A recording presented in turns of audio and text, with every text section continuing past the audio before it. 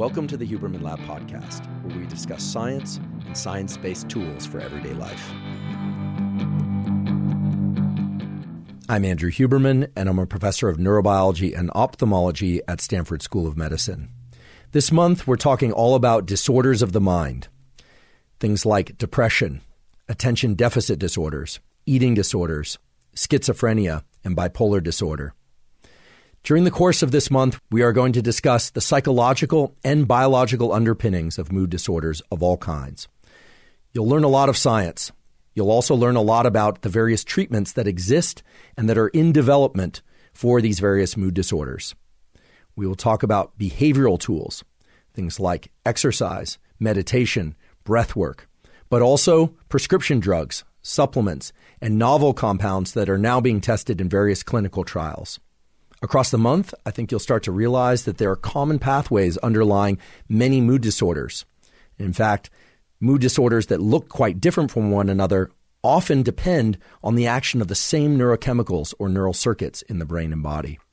That actually should be a point of great relief, because what it means is that by understanding the biology of one mood disorder, or understanding how one treatment or behavioral intervention can impact a mood disorder, we gain insight into other mood disorders as well.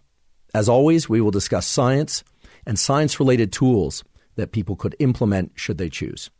Before we dive into today's topic, I'd like to discuss a very particular set of scientific findings that relate to today's topic and that are important for understanding all mood disorders and all states of motivation, happiness, and sadness, as well as depression.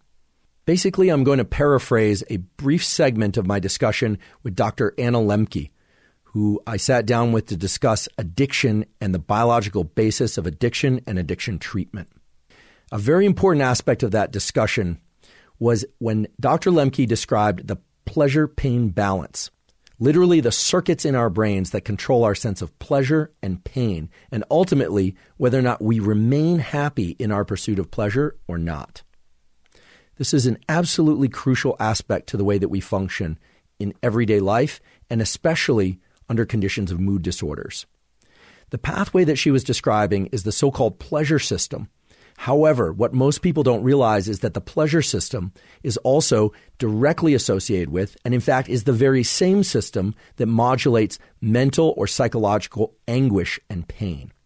Essentially what she described is that whenever we pursue something that we think will bring us pleasure, and that could be anything that we think will bring us pleasure, from food to video games to sex to a particular job or goal, short-term or long-term, that we experience release of the neuromodulator dopamine. Now, dopamine is associated with increased levels of motivation and drive. It is not the molecule of reward. It is the molecule of craving, motivation, and drive. However, as Dr. Lembke pointed out, when we are in pursuit of something, there is a release of dopamine in our brain. That makes us feel motivated, and in general, it makes us feel good. But very shortly thereafter, and beneath our conscious awareness, there is a tilt of the pleasure-pain balance in the brain, literally a shift in the neural circuits that underlie pleasure and pain, such that every bit of pleasure or pleasure-seeking that causes release of dopamine will be balanced out by a little bit of pain. And we don't experience this as physical pain, at least not at first. We experience it as craving for more of the thing that brought us pleasure. Now that sounds pretty good. You get pleasure and then you get a little bit of pain to balance it out.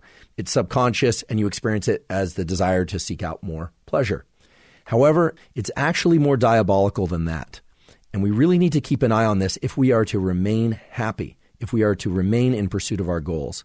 The crucial thing to understand is that if we remain in constant pursuit of pleasure, the pain side of the balance tips so that each time we are in pursuit of that pleasureful thing, activity, or substance, we are going to we literally achieve less dopamine release each subsequent time. So we get less pleasure and the amount of craving increases.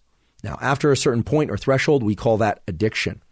And the way to reset the balance, and this is very important, the way to reset the balance is actually to enter into states in which we are not in pursuit of pleasure, to literally enter states in which we are bored, maybe even a little bored and anxious, and that resets the pleasure-pain balance so that we can return to our pursuit of pleasure in a way that's healthy and that in an ongoing way won't lead to this over-tipping or this increase in the amount of pain or addiction. So this is very important, and if this seemed vague, what this means is we should always be cautious of any state of mind or body or any pursuit that leads to very large increases in dopamine. And if it does, we should be very careful to not pursue that repeatedly over time. During today's episode, I'm going to give an example, a real-life example of a discussion that I've been in with a young man who's 21 years old who's dealing with a disruption in this pleasure-pain balance.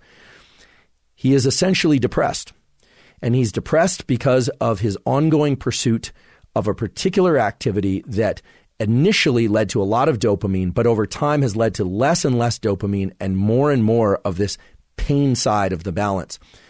We could call him addicted to that particular activity.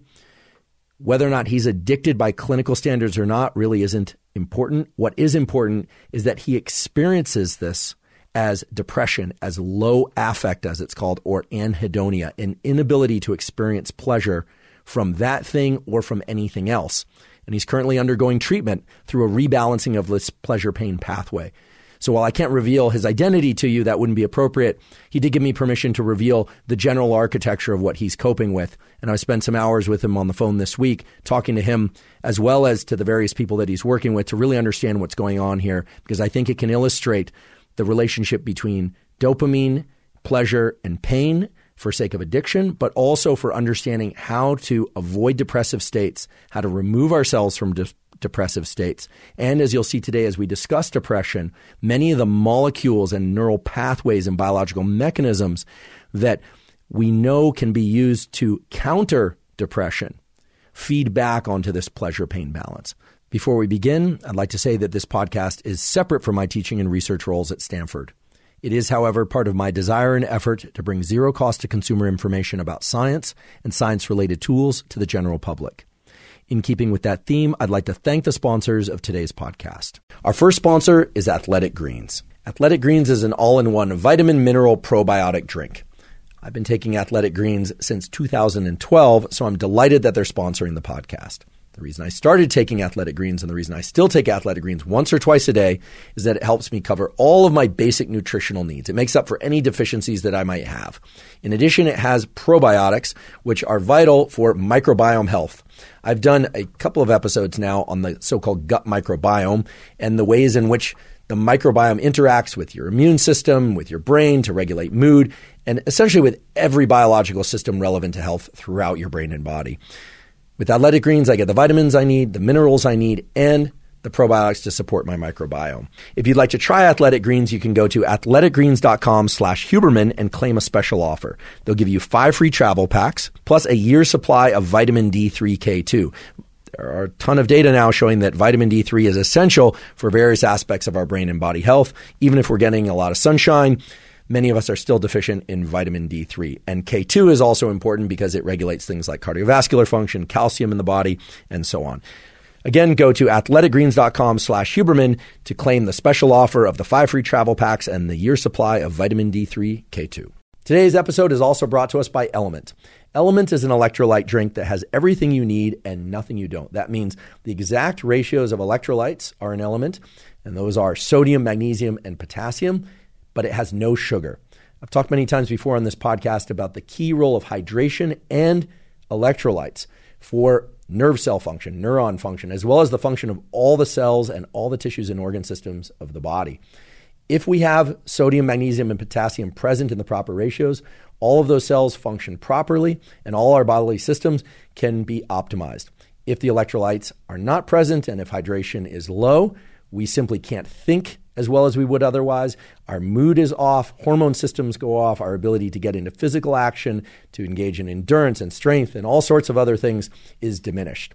So with Element, you can make sure that you're staying on top of your hydration and that you're getting the proper ratios of electrolytes. If you'd like to try Element, you can go to drinkelement, that's lmnt.com/Huberman, and you'll get a free Element sample pack with your purchase. They're all delicious. So again, if you want to try Element, you can go to lmnt.com/Huberman. Today we're discussing depression. In particular, we're going to talk about major depression. The phrase major depression is used to distinguish one form of depression from the other one being bipolar depression. Bipolar depression, sometimes called bipolar disorder, is really characterized by manic highs, so where people aren't sleeping and they're talking very fast and they're buying things and pursuing resources that they can't afford. They're starting relationships left and right. They're manic, followed by periods of crashes of feeling very low, lethargic, and so on. Bipolar depression is an absolutely crucial thing for us to discuss, and therefore we are going to have an entire separate episode related to bipolar depression. Today we're going to talk about major depression, also sometimes called unipolar depression, just because it doesn't have the highs and lows. It's more characterized by the lows. We're going to talk about the biology, the psychology, and the various treatments, behavioral, drugs, supplementation, diet, exercise, all of that. Before we go forward into the material, I just want to emphasize that any discussion about mood disorders carries with it a particular sensitivity. And that sensitivity is one related to self-diagnosis. Today's episode, and indeed in the future episodes for this month on mood disorders, you're going to hear various symptomologies that are used to diagnose and characterize these disorders. If you recognize some of these symptomologies in yourself or in others that you know, that's an important thing to take note of. However, accurate diagnosis really should be done by a qualified healthcare professional. So at once I'm saying keep your eyes and your ears up for things that sound familiar to you that might be of concern. And at the same time I'm saying don't necessarily leap to conclusions. Take those flags of concern, if they're there, and bring them to a qualified healthcare professional, and they'll be able to properly diagnose you as having a particular mood disorder or diagnose somebody as having a particular mood disorder or not. And that's an essential step. I don't say this to protect us. I say this really to protect you. Okay, let's have a fact-based discussion about depression. And I promise you that where we don't know certain things about depression, I will be clear to tell you. In fact, we are going to talk about some treatments for depression that are looking very promising and that right now are actually being used more and more. And from my read of the mechanistic literature, we're still a bit in the dark as to how these work. That's actually a common theme of medicine. Many times there are treatments that seem promising or that look really terrific, and there isn't a lot of understanding about mechanism. However, any good discussion about neuroscience, and in particular about mood disorders, has to get into mechanism. So we're going to do that. And in doing that, we're going to frame the discussion for the tools of how to keep depression at bay and how to deal with it if you happen to find yourself depressed or if you know somebody else who's depressed. What is this thing we call depression? Well, as I mentioned before, it has two forms, bipolar depression, which we're not talking about today, and major depression, also called unipolar depression, is the other. Major depression impacts 5% of the population. That is an enormous number. That means if you're in a class of 100 people, 5 of them are dealing with major depression or have at some point.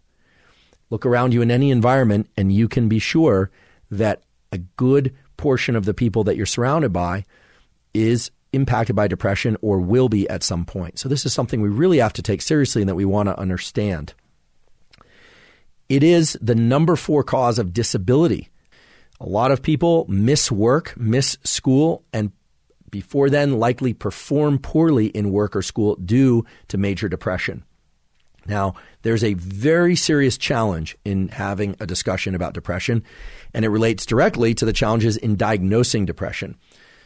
Earlier, I did an episode with Dr. Carl Deisseroth, who is indeed a medical doctor and a PhD. He's a psychiatrist, and he made a very important point, which is that the field of psychiatry and psychology are confronted with a challenge, which is they're trying to understand what's going on within the stuff that's in our brains, that's deep to our skulls. We don't have access to that without brain imaging and electrodes and things like that. Someone just comes into the office and the dissection tool for depression, so to speak, is language. In order to determine if somebody has depression or not, we have to use language, how they talk about things, also how they carry their body, also some general patterns of health. So let's talk about depression the way that clinicians talk about depression, because one of the issues is that we use the word depression loosely. A lot of people say, I'm so depressed. I didn't get this job, or I'm so depressed. I don't know, I had a really rough week, or I'm exhausted. I'm so depressed, or I'm so depressed I thought I was going to go on vacation and then they canceled the flight. Okay? That is not clinical depression. That's called being bummed out, being sad, or disappointed. Now, that person might be depressed, but clinical depression actually has some very specific criteria.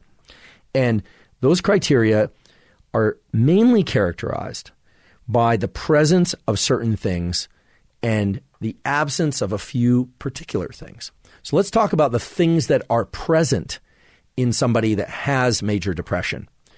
First of all, there tends to be a lot of grief. There tends to be a lot of sadness. That's no surprise. The threshold to cry is often a signature of depression. Now, that doesn't mean that if you cry easily that you're depressed. Some people cry more easily than others. But if you're somebody who typically didn't cry easily and suddenly you find yourself crying very easily, that could be a sign of depression. And I want to emphasize could. There's also this thing that we call anhedonia, a general lack of ability to enjoy things. Things that typically or previously we enjoyed. Things like food, things like sex, things like exercise, things like social gatherings. A kind of lack of enjoyment from those things. Sometimes that lack of enjoyment is sad, and sometimes it's just flat. It's just kind of neutral. It doesn't feel good because there's nothing there. It's like bland food. It's like these experiences are analogous to biting into your favorite article of food and it just not tasting very good. It just doesn't taste like anything at all. And that's a common symptom of major depression. The other one is guilt. Oftentimes, people with depression will feel very guilty about things they have done in the past, or they'll just generally feel badly about themselves. And we're going to talk about this because it relates to some of the more serious symptomology seen in depression sometimes, things like self-harm, mutilation, or even suicide. But for the time being, we want to frame up anhedonia, this lack of ability to achieve or experience pleasure, a kind of a flat affect, as it's called. Sometimes even delusional thinking. Negative delusional thinking, and in particular, anti-self confabulation. What is anti-self confabulation? Well, first of all, confabulation is an incredible aspect of our mind and our nervous system. You sometimes see other forms of confabulation in people who have memory deficits, either because they have brain damage or they have age-related dementia. A good example of this would be someone with age-related dementia sometimes will find themselves in a location in the house and not know how they got there. And if you ask them, what are you doing here? They will create these elaborate stories. I was thinking about going to the shopping today and I was, and I was going to take the bus and then I was going to they create these elaborate stories. They confabulate. And yet that person hasn't left the house in weeks and that person doesn't have a driver's license. And so they're really just creating this stuff. They're not lying to get out of anything. They're confabulating. It's as if a brain circuit that writes stories just starts generating content. In major depression, there's often a state of delusional anti-self confabulation where the confabulations are not directly or completely linked to reality, but they are ones that make the self, the person describing them, seem sick or in some way not well. A good example would be somebody who experiences a physical injury, perhaps. Maybe they break their ankle, maybe it's an athlete, and they also happen to become depressed.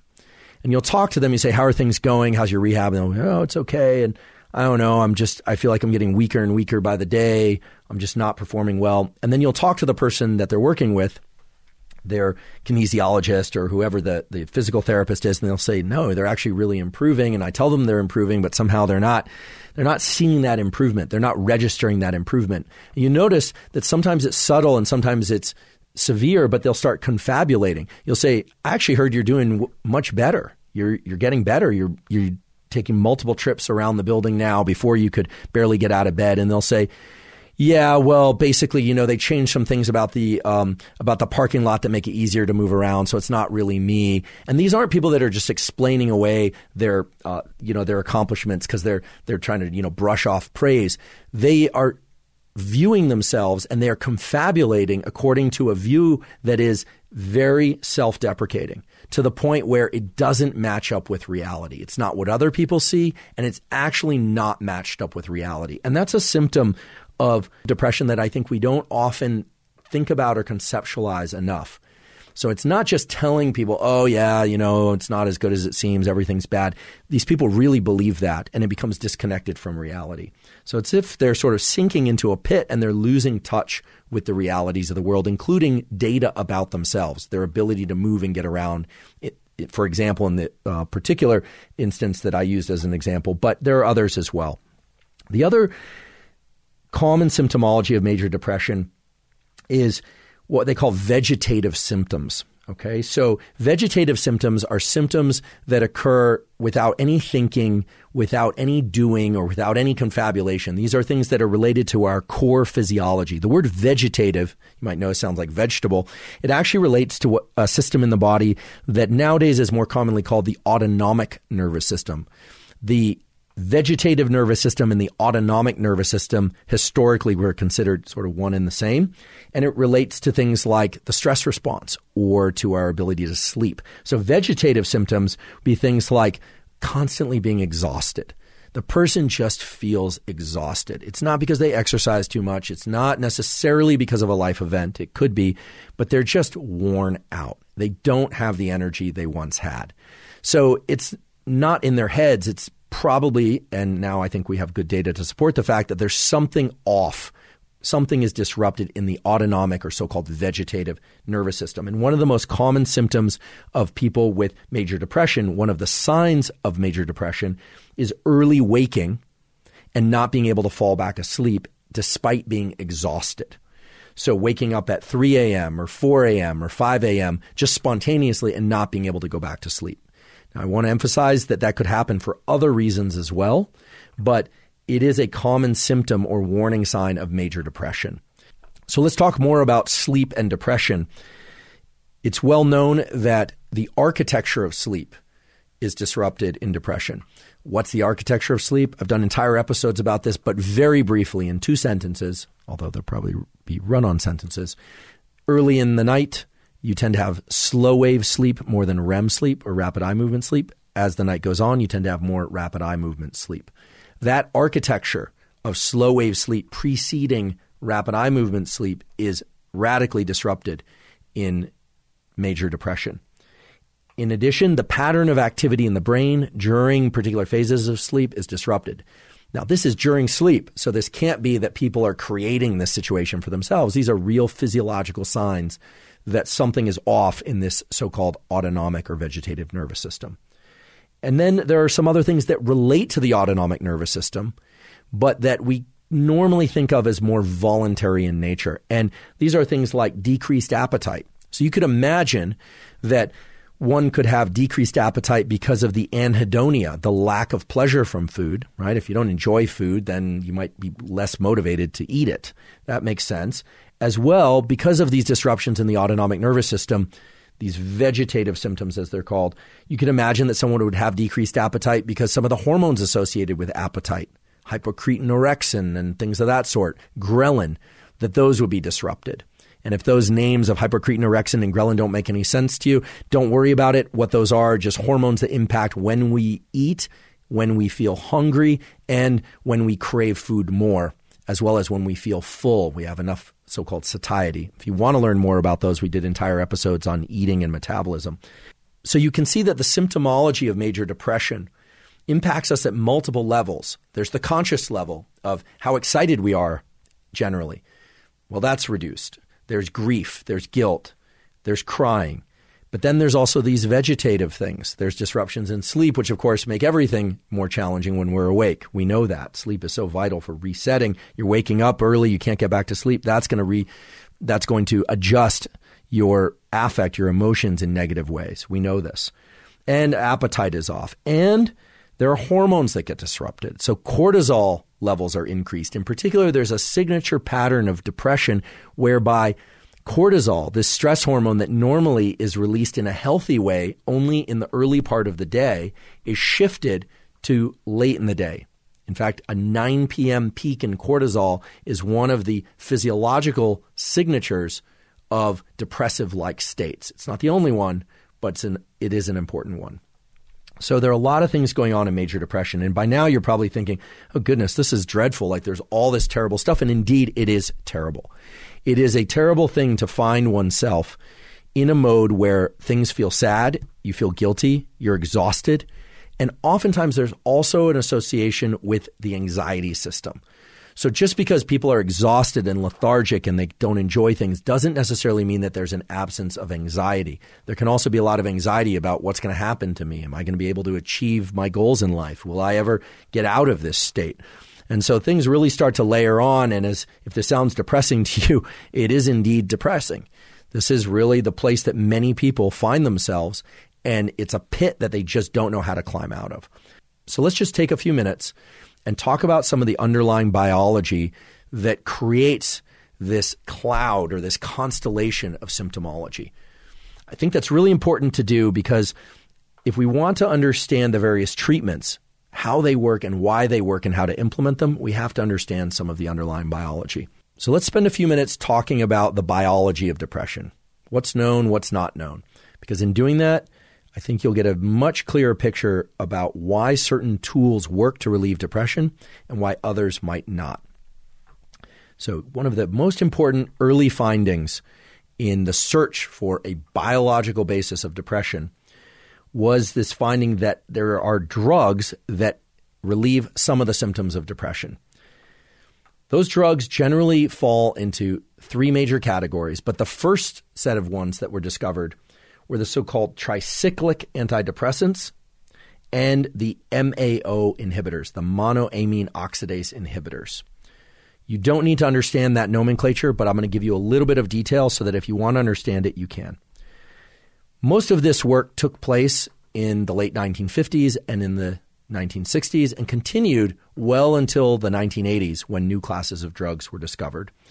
And these tricyclic antidepressants and the MAO inhibitors largely worked by increasing levels of norepinephrine in the brain, as well as in the body in some cases. And they were discovered through a kind of odd set of circumstances. We don't have time to go into all the history, but suffice to say that they were discovered because of the exploration for drugs that alter blood pressure. Norepinephrine impacts blood pressure, and drugs that lower blood pressure reduce levels of norepinephrine, and that in many cases was shown to lead to depression or depressive-like symptoms. And so these drugs, these tricyclic drugs and the MAO inhibitors actually increase norepinephrine. And frankly, they do quite a good job of relieving some, if not all, of the symptoms of major depression. However, they carry with them many side effects. Some of those side effects are side effects related to blood pressure itself. By increasing noradrenaline, norepinephrine as it's called, you raise blood pressure. That can be dangerous. That can be uncomfortable. But they also have a lot of other side effects. The reason they have other side effects is because they impact systems in the brain and in the body that impact things like libido, appetite, digestion, and others. And we'll talk about each of those in sequence.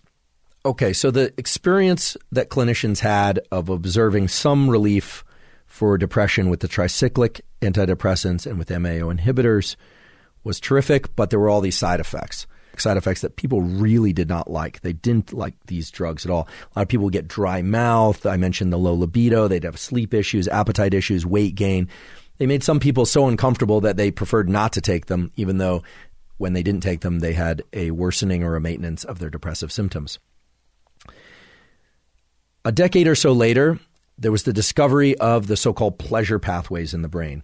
These are pathways, literally groups of neurons that reside in different locations in the brain but connect to one another. So it's a circuit.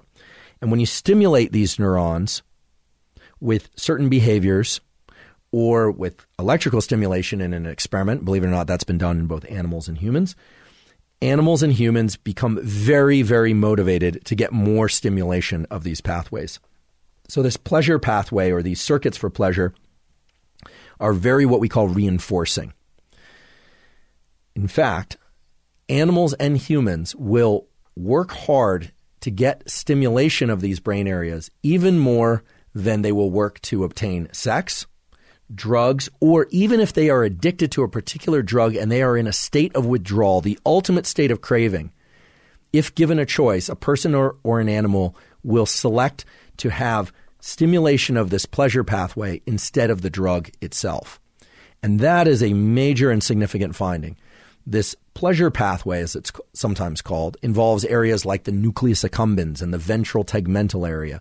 These are areas of the brain that are rich with neurons that make dopamine. And if you think to the symptoms of depression, of anhedonia, a lack of pleasure, a lack of ability to experience pleasure, well, that was a smoking gun that there's something wrong with the dopamine pathway in depression. And indeed, that's the case. So it's not just norepinephrine, it's also the dopamine or pleasure pathway is somehow disrupted. And then in the 1980s, there was the discovery of the so-called SSRIs. Most people are now familiar with the SSRIs, the selective serotonin reuptake inhibitors. The SSRIs worked by distinct mechanisms from the tricyclic antidepressants and the MAO inhibitors.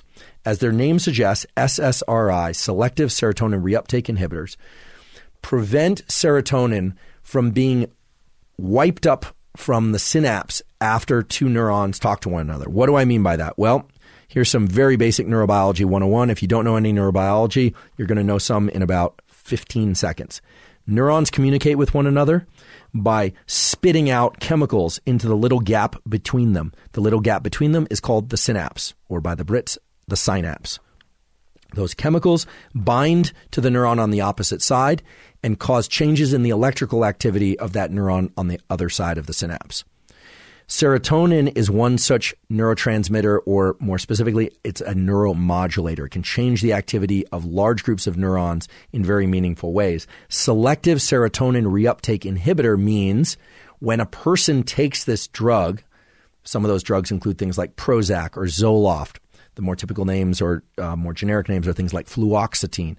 When people take those, more serotonin hangs out in the synapse and is able to be taken up by the neuron on the opposite side because of this selective reuptake inhibition. It prevents the clearance of serotonin from the synapse, and thereby more serotonin can have an effect. So SSRIs don't increase the total amount of serotonin in the brain. They change how effective the serotonin that's already in the brain is at changing the activity of neurons, okay? So they don't increase serotonin, they increase the efficacy or the function of serotonin in the way that I just described. So that was more than 15 seconds, but now you understand how SSRIs work. And I wouldn't be talking about SSRIs if they didn't, in fact, work. Yes, there are many problems with SSRIs. They do carry certain side effects in many individuals. Also, about a third of people that take SSRIs don't derive any benefit. It doesn't relieve their symptoms of depression. However, for the other 2/3, there's often a relief of some, if not all, of the symptoms of major depression. The problem is the side effects that accompany those SSRIs. And so these days, SSRIs are a complicated topic. It's sort of what I would call a barbed wire topic because we often hear about all the problems with them, but these drugs also have saved a lot of lives. They've also improved a lot of lives. The issue is that they tend to have varying effects on different individuals and sometimes varying effects over time. So they'll work for a while, then they won't work for a while. There are also a lot of mysteries about the SSRIs. And those mysteries bother people. What mysteries am I referring to? Well, SSRIs increase the amount of serotonin, or more specifically, they increase the efficacy of serotonin at the synapse. That happens immediately or very soon after people start taking SSRIs. But people generally don't start experiencing any relief from their symptoms of depression, if they're going to experience them at all, until about 2 weeks after they start taking these drugs. So there's something going on there that's not clear. One idea is that the SSRIs actually can improve symptoms of depression or even remove symptoms of depression through so-called neuroplasticity by changing the way that neural circuits function. And there are many studies on this, but the main categories of studies on SSRIs that relate to neuroplasticity fall into two camps. One is the ways in which SSRIs might, and I want to emphasize might, be able to trigger the production of more neurons in the brain, in particular areas of the hippocampus called the dentate gyrus and others that impact memory. This is important. We're going to come back to memory. The other is that the SSRIs have been shown in various scientific studies to reopen critical periods of plasticity. I'll just briefly describe one of those studies. It was a study done by Lamberto Maffei's group in Pisa that explored brain plasticity that's known to be present in young animals and disappear in older animals. And this is also true in humans. The younger humans have a far more plastic brain. It can change in many more ways more easily than can the older brain.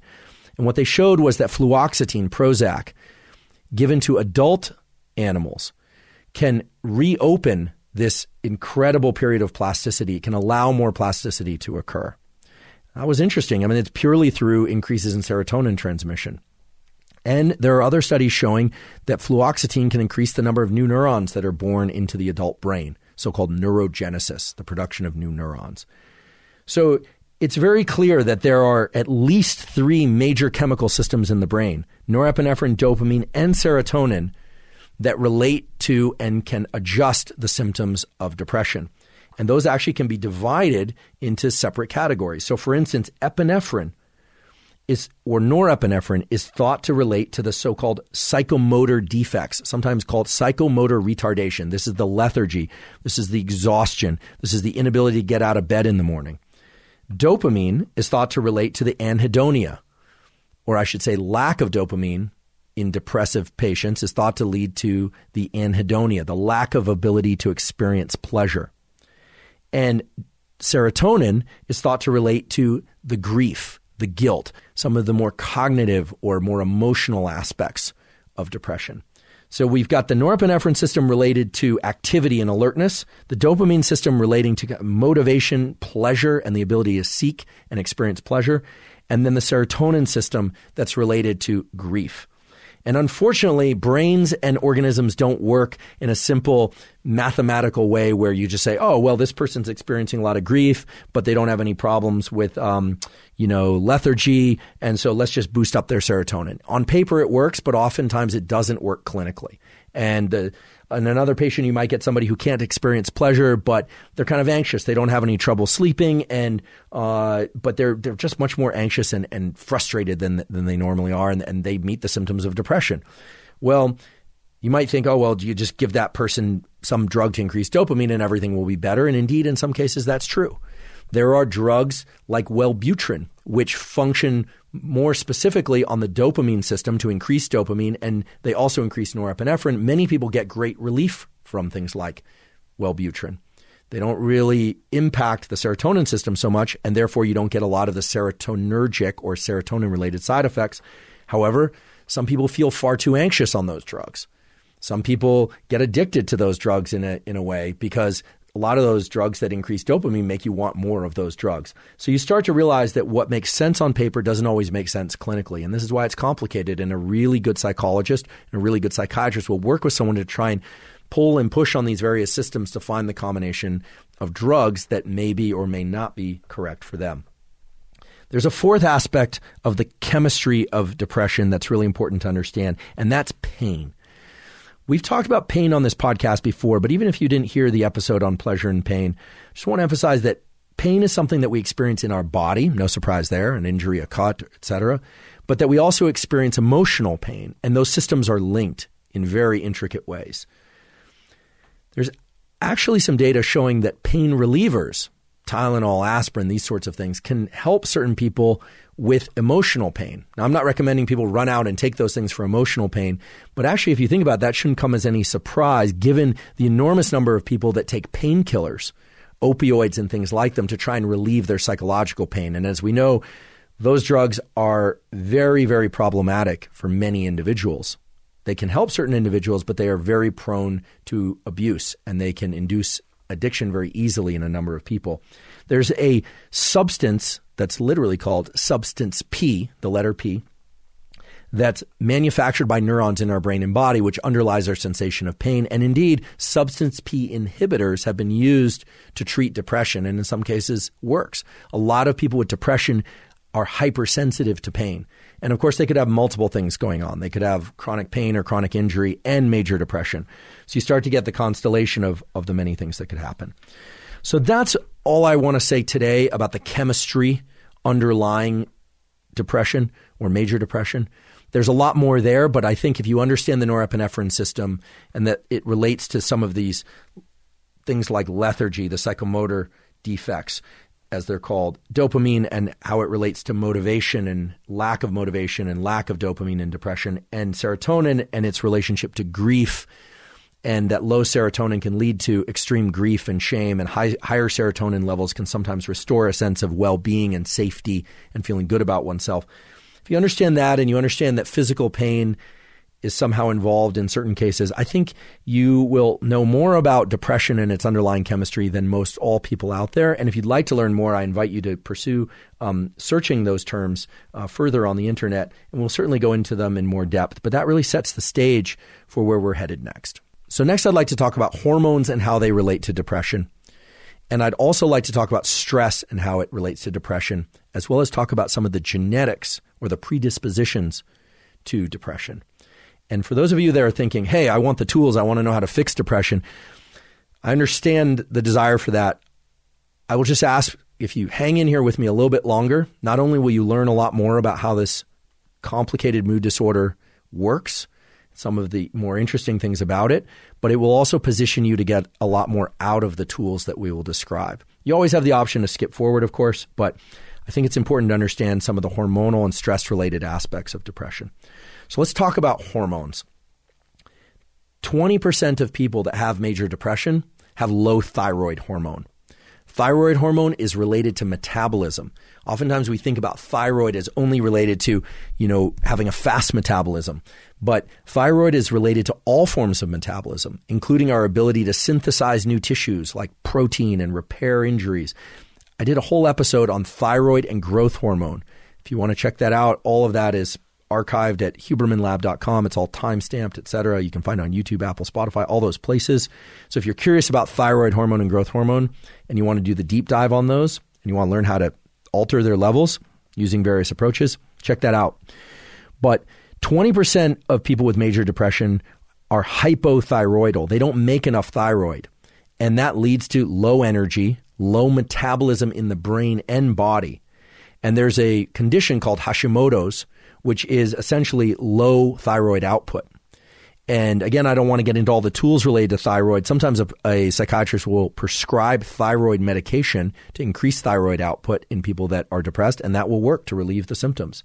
So there isn't necessarily a direct problem with serotonin, dopamine, and norepinephrine or substance P. Sometimes it's a thyroid problem. So there are certain situations or conditions that can impact the thyroid hormone system and make people more susceptible to depression or make a pre-existing depression worse. And those are things like childbirth. So it's well known that women who give birth can often undergo what's called postpartum depression. It actually comes from the word postpartuition depression. They give birth. What's happier, what's more joyful than the birth of a new healthy child? And they will lapse into a depression. And that's thought to be hormonally related, either directly to the thyroid system or perhaps to the cortisol system as well. We'll talk about cortisol in a moment. As well, certain women during certain phases of their menstrual cycle experience symptoms that are very much like clinical depression and oftentimes are diagnosed with clinical depression appropriately. And of course, the menstrual cycle is associated with shifts in hormone levels. As well, menopause and postmenopausal women are more susceptible to major depression, regardless of whether or not they've had that major depression earlier in their life. So these are things to be on the lookout for and to definitely talk to a doctor and get a blood panel that hopefully includes measures of thyroid hormone and cortisol hormone. Why cortisol hormone? Well, more stress is correlated with more bouts of major depression across the lifespan. How many bouts? Well, it turns out that as you go from having 1 to 2 to 3, when you hit 4 to 5 bouts of really intense stressful episodes in life, these tend to be long-term stressful episodes, your risk for major depression goes way up. So whether or not you have a genetic predisposition to depression or not, one of the best things you can do to try and avoid getting depressed is to learn to control your stress system, to not go from short-term stress, which everybody experiences. We all have short-term stressors, to medium-term stress, to long-term stress, and to not have too many bouts of long-term stress because that probability of getting depressed goes way, way up. And this is something I've seen over and over again, not just in my scientific career, but just throughout life, people in all sorts of domains, young and old.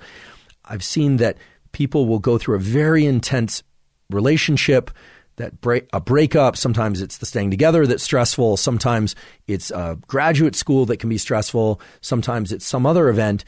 And then some months later, they become depressed. And that's because the stress system is associated with the release of cortisol. The cortisol system can dramatically impact the way that these different neuromodulators, dopamine, norepinephrine, and serotonin function. And so there's this kind of latent or longer lasting impact on the systems that impact mood and well-being. So learning how to control your stress is really key. If you're not depressed or you're somebody that has not lapsed into a depression recently, take control of your stress system. And we did an entire episode on how to conquer stress, and that involves dealing with stress in the short term, the medium term, and in the long term. And there are a lot of different ways to do that. One of the more important reasons for learning how to counter stress in order to offset depression is that there is a genetic predisposition that certain people carry to become depressed.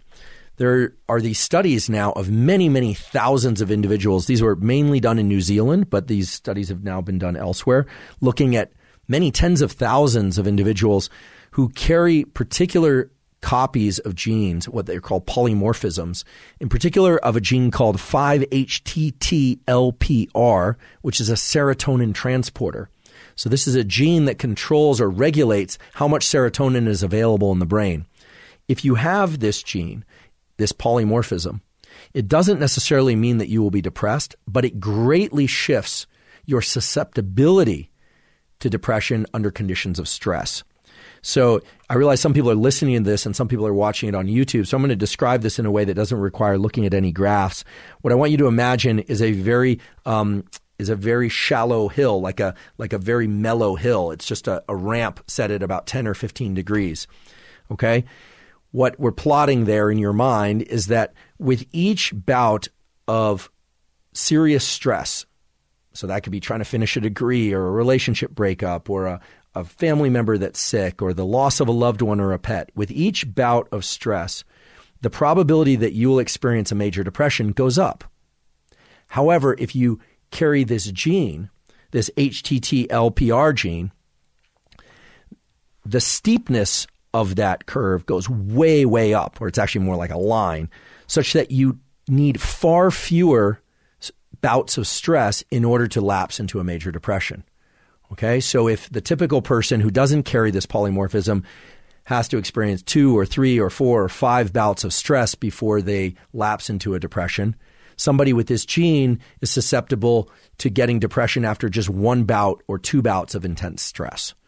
Okay, so that's how these genes work. They don't preordain or determine you to be depressed. They raise a susceptibility. And many genes, many things related to heritability in general, work in that way. And we know there's a strong genetic component to depression. How do we know? Well, in what are called concordant monozygotic twins. So these would be identical twins. And they can either be in one biological sac or 2 biological sacs while in utero, what's called monochorionic or dichorionic. Well, typically it's monochorionic, and identical twins for which one of those twins goes on to have major depression, there's a 50% probability that the other one will have major depression. So it's not 100%. It's not 100% inherited. It's not 100% genetic, as you might say. But there's a much higher predisposition for depression.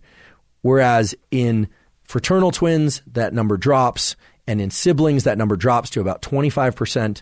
And in half siblings, it's about 10%. The numbers vary from study to study. But basically, the more closely related you are to somebody who has major depression, the more likely it is that you will also get major depression. And therefore, if you haven't gotten major depression, the more likely it is that you should take steps to learn to mitigate stress, because stress is the major factor that can trigger one of these depressive episodes.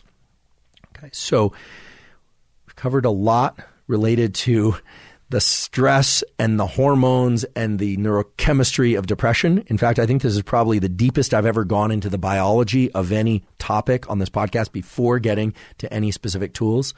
I mentioned that learning how to mitigate stress and deal with stress, learning how to measure and adjust your thyroid hormone, those might be useful.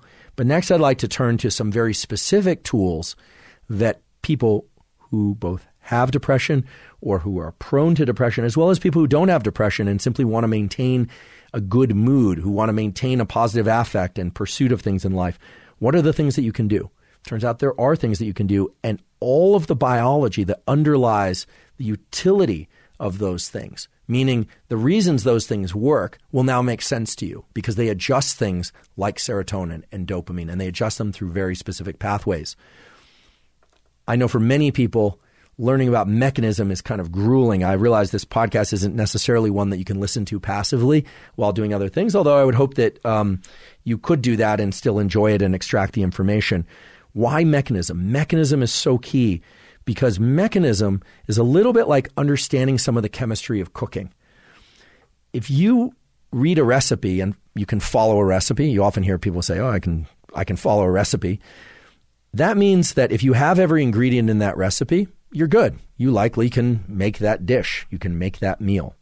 However, if you understand a little bit of the chemistry of why salt has to be added third and not first, or why the heat has to be adjusted at a particular time, well, then not only can you follow a recipe, but that also gives you flexibility for when salt isn't available, or when you want to adjust the flavor of the dish, or when you want to try a new dish, or you want to get experimental. So when you understand mechanism, it puts you in a tremendous place of power to work with your system. So it's not just plug and chug, like take 12 milligrams of this, you either feel better or you don't. You can really start to understand how prescription drugs, supplements, nutrition, behavioral tools, how those things weave together to either work for you or not work for you and get you to paths of healthy mind and body. So let's think about why any tool would work to relieve depression. We've talked about how some of the drugs that impact these different chemical systems might work and why they create some of the problems they create. The problems are mainly created by the fact that they impact lots of systems in the brain and body. So you take a drug to increase serotonin, but that serotonin is also related not just to mood, but to things related to libido and appetite. And so you start disrupting multiple systems. The same could be said for behavioral tools, right? That any behavioral tool that adjusts the levels of a particular chemical ought to perhaps provide some relief for some of the symptoms of major depression. Let's take an example that I've talked about before on the podcast, which is if you get into a very cold shower, you take an ice bath, you will release norepinephrine and epinephrine in your brain and body. There's no question about that. I don't think anyone can really escape that. It's a kind of a universal response to being in cold water. Well, if some aspects of depression are related to low levels of norepinephrine, will taking cold showers relieve your depression? Perhaps. It might even relieve certain aspects of that depression. Is it a cure? Well, that's going to depend on the individual. Will exercise help? Well, if you go out for a run, you're going to increase the amount of norepinephrine in your body. If you enjoy that run, it's likely that you'll increase the levels of dopamine and probably serotonin in your brain and body as well. Will that cure your depression? Well, there are a lot of studies exploring how exercise can impact depression, and indeed regular exercise is known to be a protective behavior against depression, but it also can help relieve some of the symptoms of depression. So you may ask yourself, why would you need drugs at all? Why would there be prescription drugs or the need for supplementation or other things to alleviate the symptoms of depression? Well, that's the diabolical nature of depression, which is if people are far enough along in this thing, this sometimes called disease, sometimes called disorder, but major depression, oftentimes they can't get the energy to even get up and take a bath or a shower. They have no motivation to do it. They have no desire to go for a run. So you say, come on, let's go. You'll feel better. I know you'll feel better. It generates all these chemicals. I heard on the whatever podcast, Huberman Lab podcast or another podcast, that getting into action does all these things, and they just don't want to do it. And to you, a person who's not experiencing depression, that perhaps could just seem like the most frustrating and confusing thing in the world. But it's very important to highlight the fact that these circuits that are accessible to some of us, the circuits for happiness, for pursuit of pleasure, for exercise, for getting in a cold shower if that's your thing, that those circuits are present in all people. But for certain people that are experiencing major depression and are really in the depths of their depression, they can't really access those circuits in the same way that people who are not suffering from depression can. So I hope that makes it clear. It's not offering any excuses for them. And indeed, I think those behaviors would help jolt them out of some of the symptomology of depression, but they're just not accessible to everybody. So let's talk about the things that people can do to deal with depression. And again, anytime you add a behavior or a tool or a supplement or subtract a behavior, tool, supplement, drug, et cetera, you absolutely should talk to your physician, especially if you're somebody that's dealing with major depression. I want to focus on the stress system. And I'm not just going to tell you to get sunlight in your eyes and to get a good night's sleep, although I think everybody should do that on a regular basis, ideally every day. Talked about those ad nauseum on this podcast. They will help your sleep. They will help you alleviate stress. I think you should have tools to deal with stress in real time, et cetera. But let's look at depression from the standpoint of a deeper biological phenomenon, which is inflammation and the immune system. There's growing evidence now that many forms of major depression, if not all of them, relate to excessive inflammation. Now, inflammation plays an important role in wound healing. It is a positive aspect of our immune system, our ability to combat wounds, combat illnesses, et cetera. But inflammation gone unchecked, inflammation that lasts too long or is of too high amplitude, meaning too many anti-inflammatory or inflammatory cytokines and things of that sort in the body, is bad. And there's decent evidence now that inflammation can lead to or exacerbate depression, and that if we want to control depression or limit or eliminate depression, that focusing on reducing inflammation and its associated pathways is a really good thing to do. And I think this is a really good thing for everybody to do, regardless of whether or not you suffer from depression or not. And today we're going to talk about exactly how depression comes about through the inflammation pathway. Okay? So first of all, who are the major players in creating chronic inflammation in the brain and body? They are the inflammatory cytokines, things like IL-6, interleukin-6, things like tumor necrosis alpha, TNF-alpha, things like C-reactive protein, all right? Not all of these are cytokines. You have interferons and prostaglandins and a lot of these things. But when we are stressed, chronically stressed, we get inflamed. Our brain and various locations in the brain become inflamed because certain classes of cells, in particular those glial cells, the cells that are typically thought to just be support cells, those cells and their biochemistry and their dialogue with the neurons of the brain and body starts to become disrupted. I may have mentioned it earlier, I don't recall, but I certainly mentioned it in an earlier podcast that adrenaline, epinephrine, when it's released in the body, it doesn't cross the blood-brain barrier. But there are certain things that are able to cross the blood-brain barrier when we are stressed. Things like the E2 prostaglandins. Those cross the blood-brain barrier. And our blood and our brain, therefore our brain and our body can communicate because certain things can pass through this barrier we call the BBB, or the blood-brain barrier. And also we have something called the glymphatic system, which is really a plumbing system that links the brain and body. It's the link between the immune system and the brain. Well, there is a set of actions that we can take in order to limit inflammation. And this has been shown in several quality peer-reviewed studies now to reduce inflammation and to relieve some, and in some cases all of the symptoms of major depression. One of those approaches is to increase our intake of so-called EPAs, or essential fatty acids. There's now a very long list of papers in quality peer-reviewed journals showing that when people ingest a certain level of EPA omega-3 fatty acids, the relief from depressive symptoms matches the SSRIs. That's incredible, right? That essential fatty acids could relieve symptoms of depression as well as some of the prescription antidepressants. Now, this doesn't necessarily mean you run off and stop taking your antidepressants if you've been prescribed them. Please don't do that. Please talk to your physician.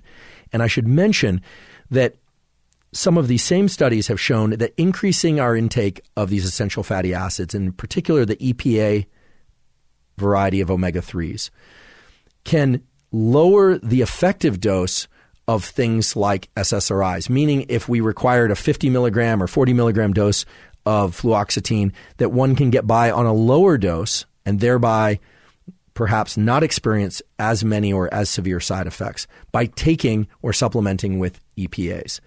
Now, the threshold level seems to be about 1 gram, 1,000 milligrams of EPA. So you will sometimes see on a bottle of krill oil or fish oil or any other source, even, plant source or other source of EPA, that it's 1,000 milligrams or 1,200 milligrams. But what's really important to look at is whether or not there's more than 1,000 milligrams of EPA, because the EPA in particular is what's important here.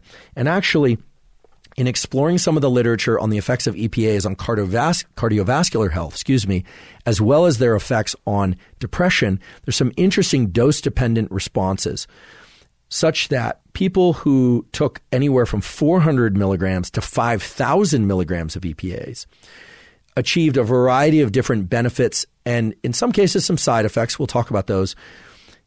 And it does seem that this 1,000 milligrams is the critical threshold for benefiting or getting some relief from depressive symptoms. But people who took 2 grams seem to do better. And in the cardiovascular health realm, there it's a little more complicated.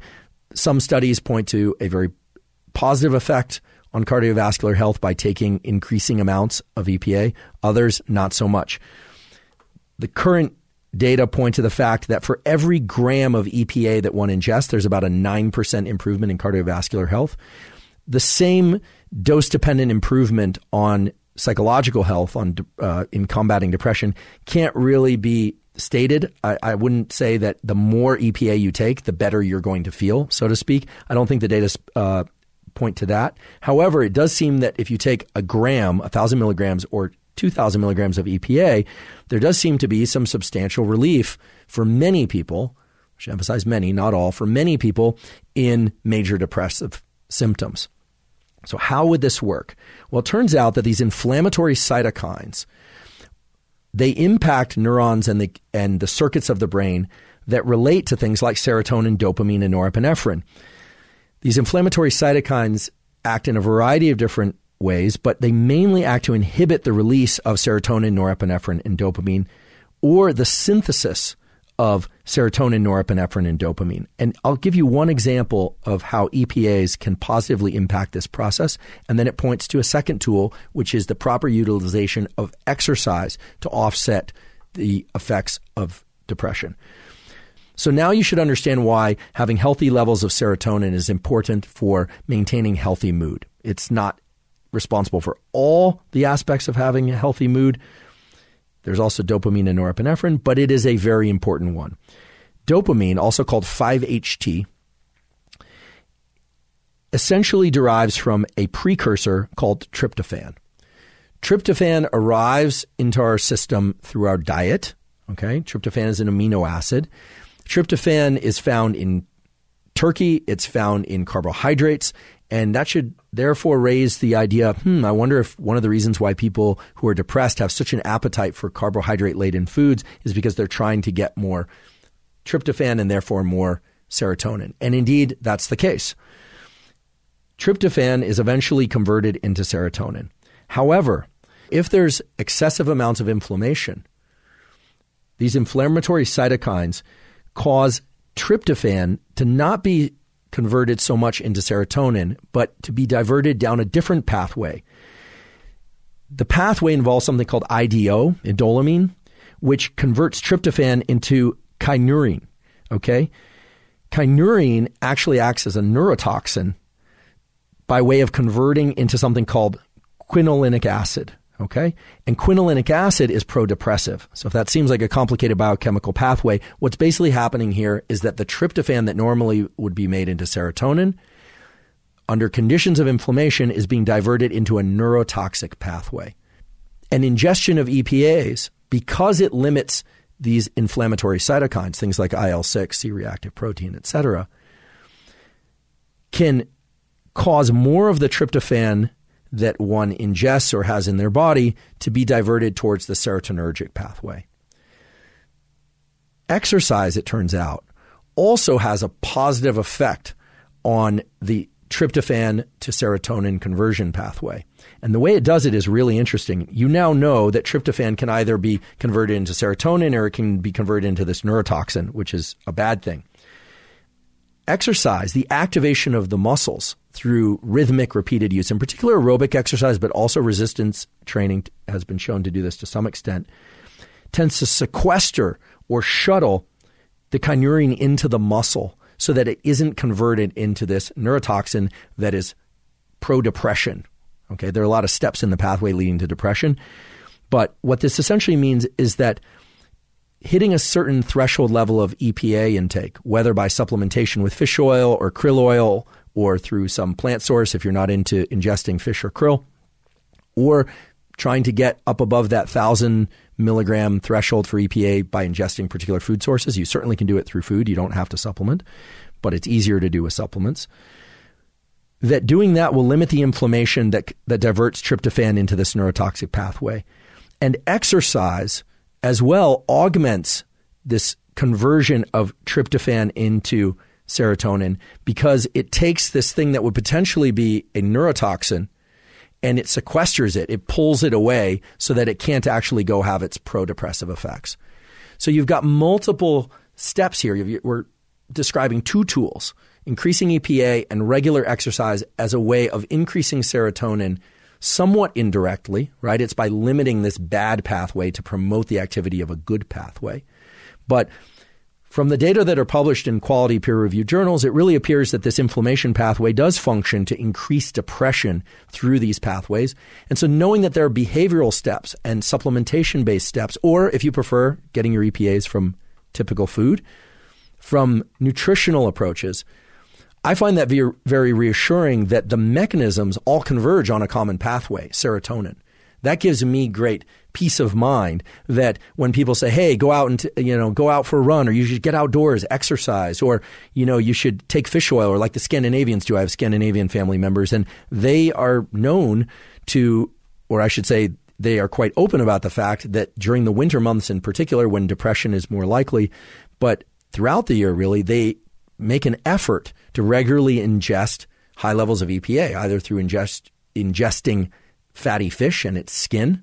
I'm not a particular fan of ingesting the skin of fatty fish, or by supplementing with cod liver oil or other types of fish oil, sardines and things of that sort, sardine oils. There are a number of different things out there that one could use. So I find it very, very reassuring that there's a common biochemical pathway that can explain why these things not just work, but why they should work. They should work because they operate in the very same biochemical pathways that antidepressants that are prescribed to people do. So what does this mean for you? Well, if you're somebody who suffers from major depression, again, don't stop taking your prescribed medication. Talk to your doctor, but talk to them perhaps about the EPAs and exercise and how these things can impinge on the same biochemical pathways. If you're somebody who's not suffering from major depression, I still think these pathways are really important to understand. And actually knowing these pathways is additional motivation to get regular exercise. I think we all know that we should be getting anywhere from 150 minutes to 180 minutes per week of so-called zone 2 cardio for cardiovascular effects. Zone 2 is the kind of mellow-ish cardio where you can sort of hold a conversation if you needed to, but it's a little bit tough. You're kind of sucking for air a little bit. And that's going to limit these depressive-like symptoms, I think, in all of us. I don't think that we should think of depression as a strict threshold. I'm somebody who personally has made the choice to take 1,000 milligrams of EPA per day. I do that by supplementing fish oil. There's debate out there as to whether or not it's better to take EPA and DHA in particular ratios, and whether or not DHA can impact the LDL, which is the so-called bad cholesterol. That's getting really down into the weeds, and we can talk about that in a future episode. But for myself, I notice a pretty substantial positive effect of taking anywhere from 1,000 milligrams to 2,000 milligrams of EPA per day. I do that through supplementation, and I do strive to try and eat some fish, even though, frankly, I've never liked the taste of fish. For those of you that would like a little more detail, or perhaps a lot more detail into the effects of EPA on depression and in relieving depressive symptoms, and if you want to get into the nitty-gritty of it, I invite you to go to examine.com, put in depression EPA. They list off and have links to 28 studies on the effects of EPA on major depression. If you go to PubMed, there are many, many studies on this now that date back several decades, really. If you're interested in the specific effects of EPA as opposed to DHA, I want to point you towards a particular study entitled, not surprisingly, EPA but not DHA appears to be responsible for the efficacy of omega-3 long-chain polyunsaturated fatty acid supplementation in depression, evidence from a meta-analysis of randomized controlled trials. This is a really wonderful paper. The author is Julian Martins, Martins. It was published in 2009. We will provide a link to this study in the caption. And that study is really the one that, at least to me, points to why EPA in particular is what's effective, and that whether or not DHA is problematic or not is a separate issue, but it's really the EPA that one wants to hit a certain threshold level of if one's goal is to get relief from depression or to keep depression at bay by keeping mood elevated, which is why I take high-dose EPA. So we've got EPA, we've got exercise. Now you understand how they work to adjust mood. Now I want to talk about something that, at least for me, was quite surprising when I first learned about it for sake of treatment of mood disorders, and that's creatine. Creatine has a number of very important functions throughout the body. For those of you that are into resistance training, and actually for those of you that are into endurance training as well, creatine has achieved a lot of popularity in recent years because supplementation with creatine can draw more water into muscles and can increase power output from muscles. So it's something that does indeed work. There have been debates about whether or not it's unhealthy for the kidneys to take long-term creatine supplementation at high doses, and I invite you to go down that rabbit hole. I think most people now accept the idea that for most people, not all, but for most people, low-dose creatine supplementation of anywhere from 1 gram to 5 grams per day can have a number of positive effects on physical performance. People with kidney issues, et cetera, need to be especially cautious, but creatine is interesting for that purpose. However, there's also a so-called phosphocreatine system in the brain, and that phosphocreatine system has everything to do with the dialogue between neurons and these other cell types called glia, and glia comprise several cell types, microglia, astrocytes, et cetera. But the phosphocreatine system in the forebrain in particular, in the front of our brain, has been shown to be involved in regulation of mood and some of the reward pathways, as well as in depression. And there are now several studies, at least 3, although there are probably more by the time this comes out because they're coming out very quickly now, at least 3 quality studies pointing to the fact that creatine supplementation doesn't just have these positive effects on physical performance, but can also be used as a way to increase mood and to improve the symptoms of major depression. This has been now done in several double-blind placebo-controlled studies. These studies have looked at women, have looked at men, have looked at adolescents, some of whom were taking SSRIs, some of whom were not. They've done magnetic resonance spectroscopy. So spectroscopy is a way that you can look at the concentrations of particular compounds in the brain in real time in humans. It can be used for other things as well, of course. And basically what's been observed is that increasing the activity of the phosphocreatine system in the forebrain can be beneficial, or at least is correlated with improvements in mood. So let's just talk for a moment about what's involved with using or supplementing creatine in order to improve mood and perhaps even treat depression. First of all, when I talk about creatine, I'm talking about creatine monohydrate. There are a number of different forms of creatine. Here I'm talking about creatine monohydrate.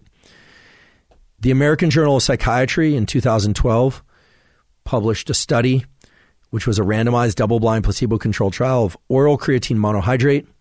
And what it found is that it could augment or enhance the response to a selective serotonin reuptake inhibitor, in particular in women with major depressive disorder. So like EPA, creatine supplementation seems to either lower the required dose of SSRI that's required to treat depression, or can improve the effectiveness of a given dose of SSRI. However, there are other studies that have looked directly at creatine supplementation in the absence of SSRIs, and those are interesting as well. There's a wonderful and very comprehensive review on creatine for the treatment of major depression that includes beautiful tables of all the subjects and the dosages, et cetera. I'm not going to read off every line and every column in that review, but we will provide a link to that review as well. One of the things that's really striking about the lists of studies that they include is that most of them used dosages that are pretty reasonable for most people, anywhere from 3 grams to 5 grams, sometimes up to as many 10 grams per day of creatine.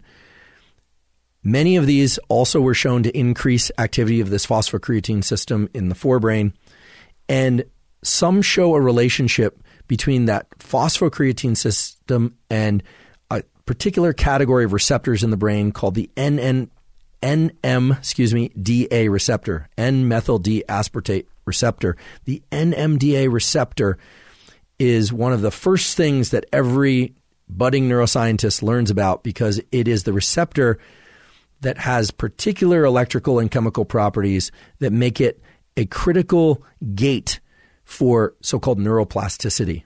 So it's not a receptor that's activated in the brain typically for just the functioning of the brain on a day-to-day basis. It's a receptor that's activated when circuits are going to change, when they are inspired to change by some very strong stimulus, meaning some experience, or in some cases a drug, or in some cases something else. But the NMDA receptor is a kind of a key node for shifting brain circuitry. And so while the details aren't entirely clear, it seems that creatine supplementation leads to increases in the phosphocreatine system in the forebrain, and that increases in the activity of the forebrain phosphocreatine system relate to changes in the way the NMDA receptors function and may lead to some of the plasticity, the changes in neural circuits that underlie the shift from negative mood and affect to positive mood. Now, there are a lot of gaps. Those are, there are a lot of little boxes or bins in the diagram I just laid out for you. And some of them are still truly black boxes, as we say, meaning we don't really know what's in them yet. And more mechanistic data are coming. However, when you look over the data in this review, or when I look over the data in this review, what you find is that there are pretty striking positive effects of creatine. And one of the more interesting effects is that creatine has actually been shown to increase mania in people that are already manic. And that's interesting. We're not talking about bipolar depression today, but it seems that creatine elevates levels of activation and kind of mood overall. And you could see why that would be a problem for somebody that's already in a manic phase, but it actually might be beneficial for somebody who is very low affect and has major depression.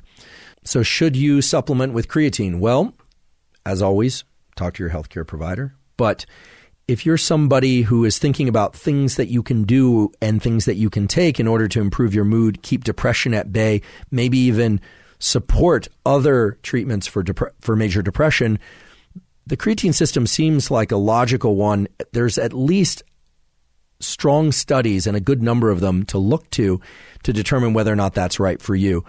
I personally take 5 grams of creatine for other reasons. I take it for the physical performance enhancing effects, but it's kind of nice to think that perhaps it's also helping me improve my mood. That's a choice that I've made for me, as in within the margins of safety for me in my life. I don't know that it's right for everybody, but I find it very interesting. And again, I find it particularly interesting because there's a logical biochemical pathway to support the finding that it improves mood and can offset the effects of major depression in some cases, or can improve the effects of antidepressant medication in many cases. When I see mechanism and I see effectiveness, and the mechanism and the effectiveness map to a lot of the same mechanisms that are involved in prescription drugs, that gives me great reassurance that this isn't just some sort of mysterious pathway or mysterious compound by which creatine might be working. So now we've clustered together EPA's exercise and their relationship to inflammation, creatine and its relationship to forebrain function, and the phosphocreatine system, and this NMDA receptor. And as you'll see in a few minutes, that NMDA receptor turns out to be vitally important and is actually one of the main nodes of action for some of the more novel and exciting therapeutics that are being explored now in psychiatric clinics. So let's talk a little bit more about this NMDA receptor and how it relates to some of the more experimental or novel therapeutic compounds for the treatment of major depression. And the compounds that we're going to be talking about, you may have heard of before. One is ketamine, which is getting increasing interest in psychiatric clinics and in various experimental and clinical studies. And the other is PCP. Both ketamine and PCP are known drugs of abuse. For many years, people have abused these drugs, go by the street name Special K, etc. And they create dissociative anesthetic states. So dissociative states where people don't feel as closely meshed with their emotions and their perceptions. It's an odd state, I hear, and it's an odd state that clinicians are now leveraging for the treatment of depression. We'll talk about why that is. But let's talk a little bit about this NMDA receptor and why ketamine and PCP might work for the treatment of depression, or how they even could work. I want to be very direct that this is an area that still needs a lot of data. There are, however, some excellent papers from really terrific groups. One of them is a paper that was published in Nature last year, 2020. First author is Vesuna, Sam Vesuna, Vesuna. And the last author and the lead on the study was Dr. Carl Deisseroth, who was a guest on the Huberman Lab podcast a few months ago. He's a world expert in neuroscience. He's a psychiatrist. And this paper from Sam Vesuna and Carl and colleagues explored how these dissociative states come about. And they looked at this both in animals and in humans and found that there was essentially a common mechanism whereby a particular layer of cortex, so your brain has this outer shell of tissue that is called the neocortex. It's where our perceptions lie. It's where our associations lie. It's a very important area for processing, decision-making, and planning, etc.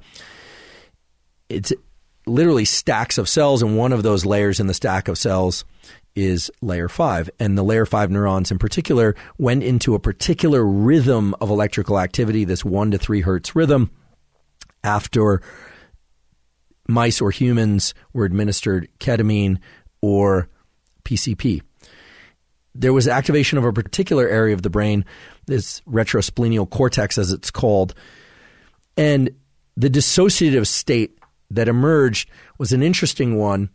And clinically, what's described in the trials for ketamine and things like it, are that people who are depressed will take ketamine, will experience a kind of separateness from their grief and from their emotions, and that possibly there's plasticity. There are actually shifts in the neural circuitry such that their emotions don't weigh on them so heavily. I'm using very loose language here, but that they don't feel as overridden or as burdened by their own emotions as they did previously to the ketamine therapy. Now, absolutely in no way, shape, or form am I suggesting that people run out and take ketamine in order to treat their own depression. These drugs are still very much experimental, although they are approved in certain contexts, at least in the U.S., by prescription for the treatment of depression. What's interesting to me is that these dissociative states sound, at least at the outset, to be more of a separateness from everything. It sounds a little bit like depression itself. It's sort of like anhedonia, an inability to experience pleasure, and then one takes a dissociative anesthetic and somehow is able to get relief by getting even further away from an experience. To me, that doesn't make sense, but that just speaks to the fact that these drugs and these receptors and these pathways operate through very cryptic means, and we really don't understand all the pathways in the brain that relate to motivation and mood and so forth. And the results with these ketamine trials are looking very promising.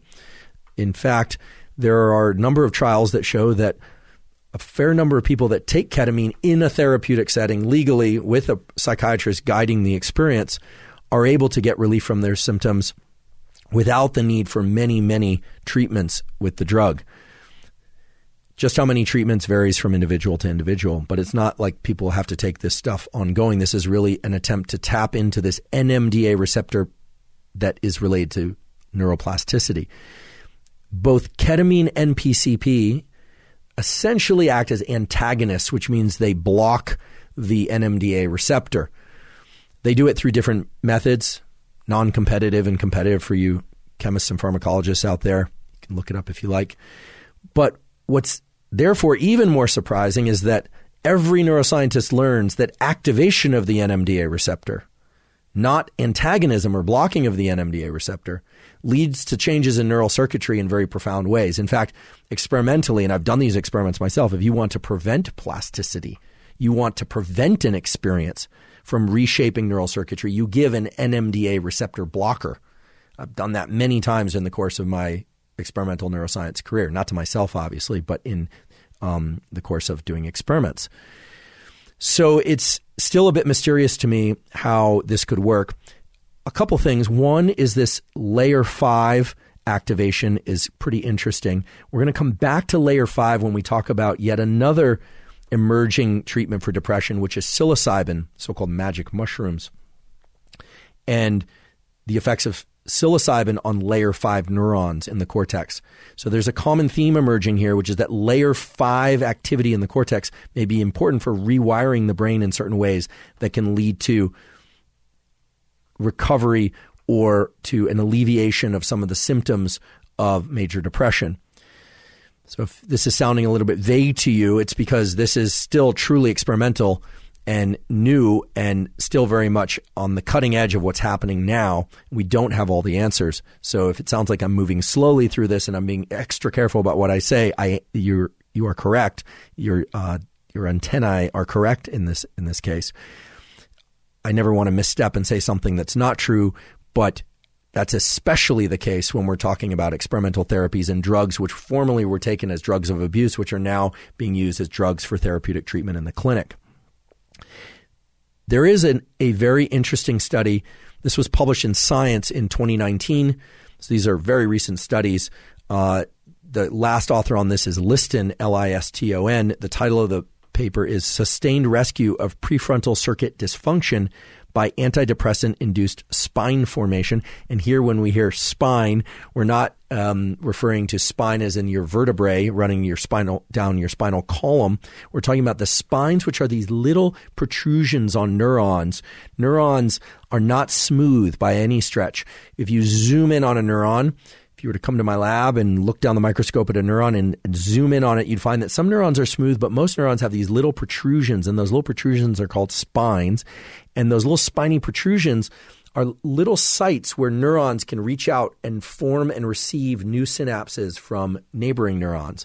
So they increase the surface area of a neuron and allow new connections to be formed. And so spine formation is synonymous with neuroplasticity, which is synonymous with changes in circuit function, which is synonymous with changes in the ways that we think, we feel, and we behave. And what was shown in this study is really interesting.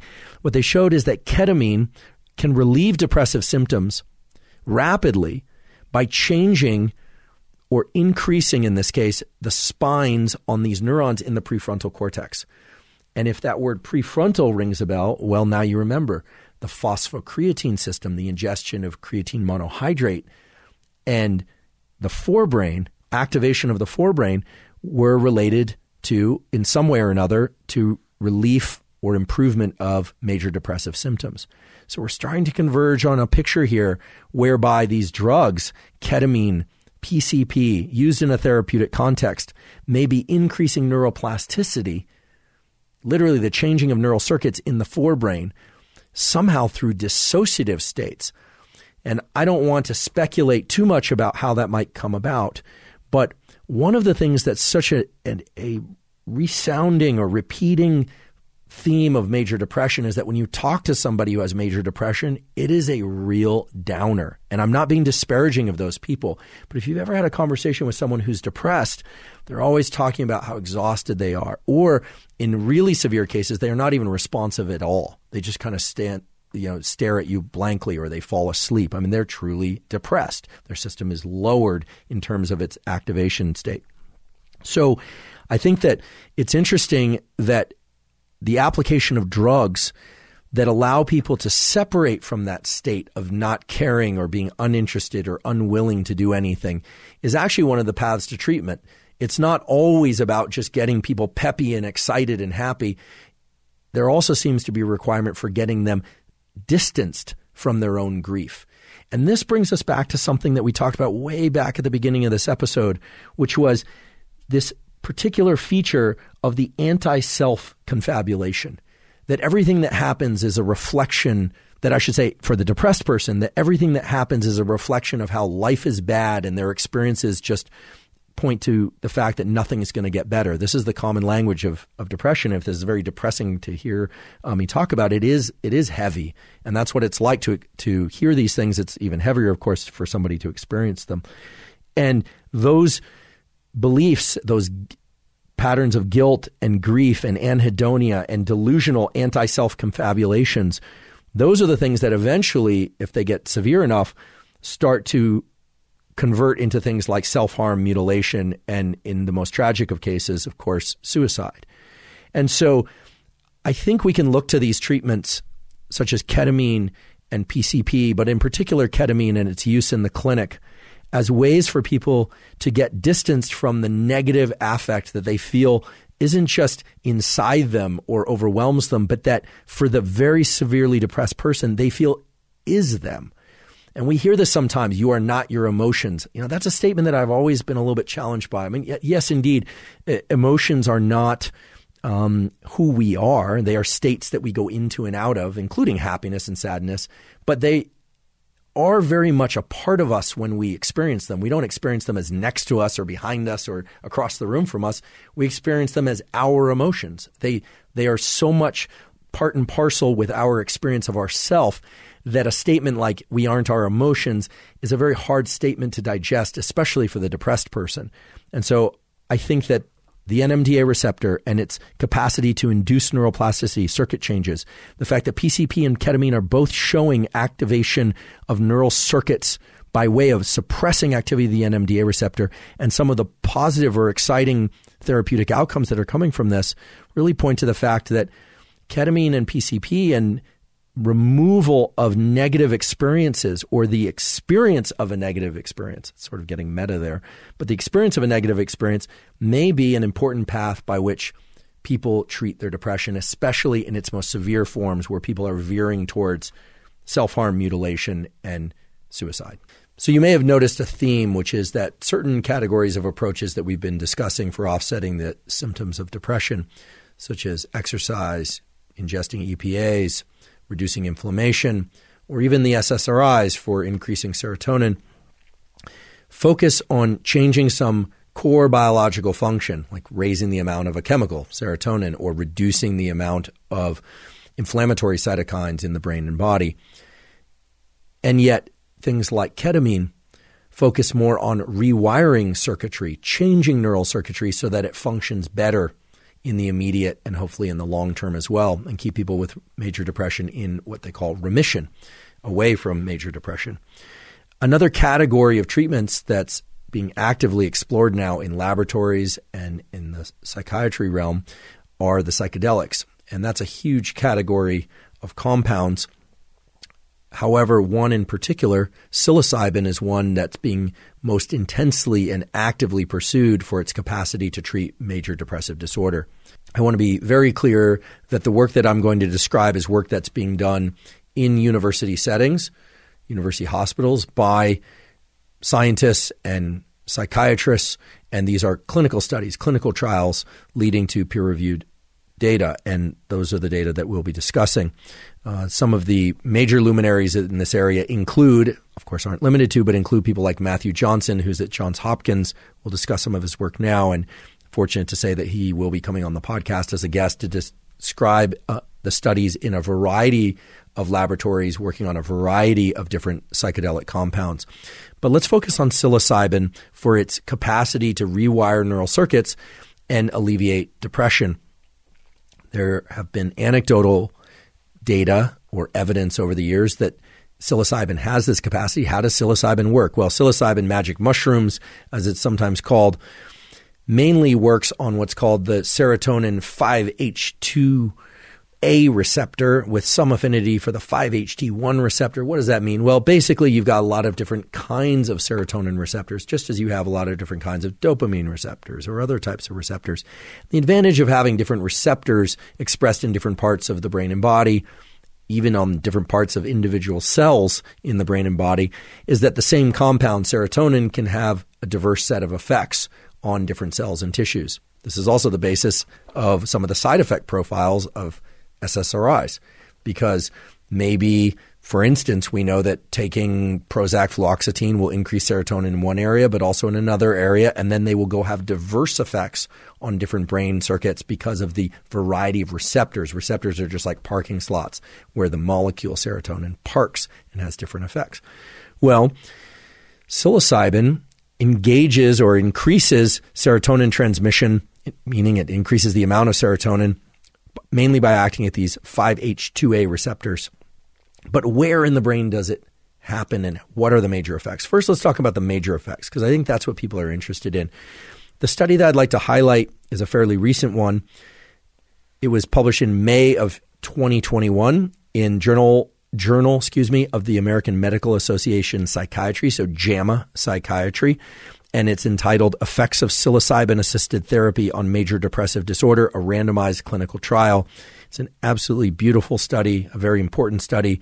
It includes some of the luminaries in this area like Matthew Johnson, Patrick Finnan, Roland Griffiths, and others. We will provide a link to this study. It is available in its full form at zero cost if you want to read it. It's got a lot of detail, so I'm just going to summarize a few things. But basically what they did was they screened for patients to come into the clinic. These were people that suffered from major depressive disorder and administered either 1 or 2 rounds of psilocybin.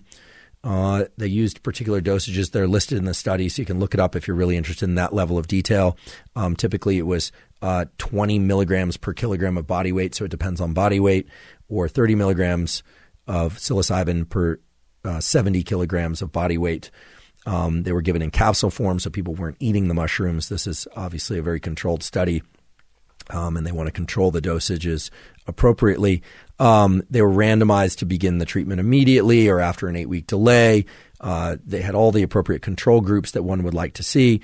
What's really striking about this study is that there was a very significant improvement in mood and affect and relief from depressive symptoms in anywhere from 50 to 70% of the people that were subjects in the study who received the psilocybin treatment.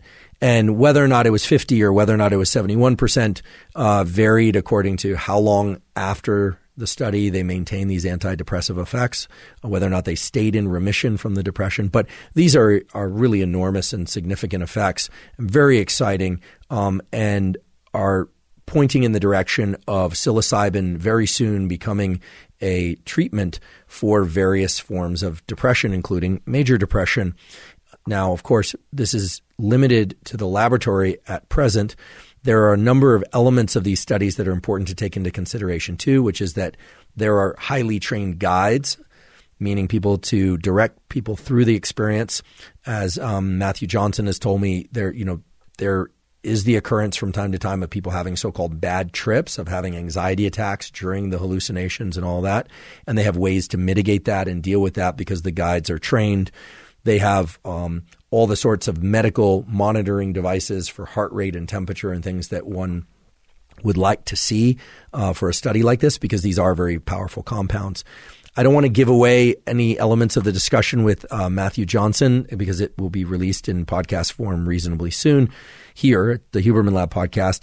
But one of the things that came up and is a fundamental question that I had that I think probably many of you are asking is, does the experience that one has on these compounds make a difference for whether or not somebody gains relief from depression from these psilocybin journeys or not? In other words, does it matter what they talk about? Does it matter what they think about? Does it matter if they have a good trip or a bad trip? And I don't want to hold you in too much suspense. I'll let Matthew provide the more thorough answer. But what's really interesting is there are some common themes to psilocybin administration and experience that lead to relief from depressive symptoms, but they are subjectively very varied, meaning that whether or not people feel they had a good experience or a bad experience, whether or not people thought about their parents or thought about the color of the ceiling, doesn't seem to have too much of an impact on whether or not they receive relief during these studies, in these clinical studies. It seems different people can have lots of different experiences and still receive benefit. And that points to something deeper. It points to the fact that these drugs, which is really what they are rewiring neural circuitry in a common way despite a diversity of experience while on the drug.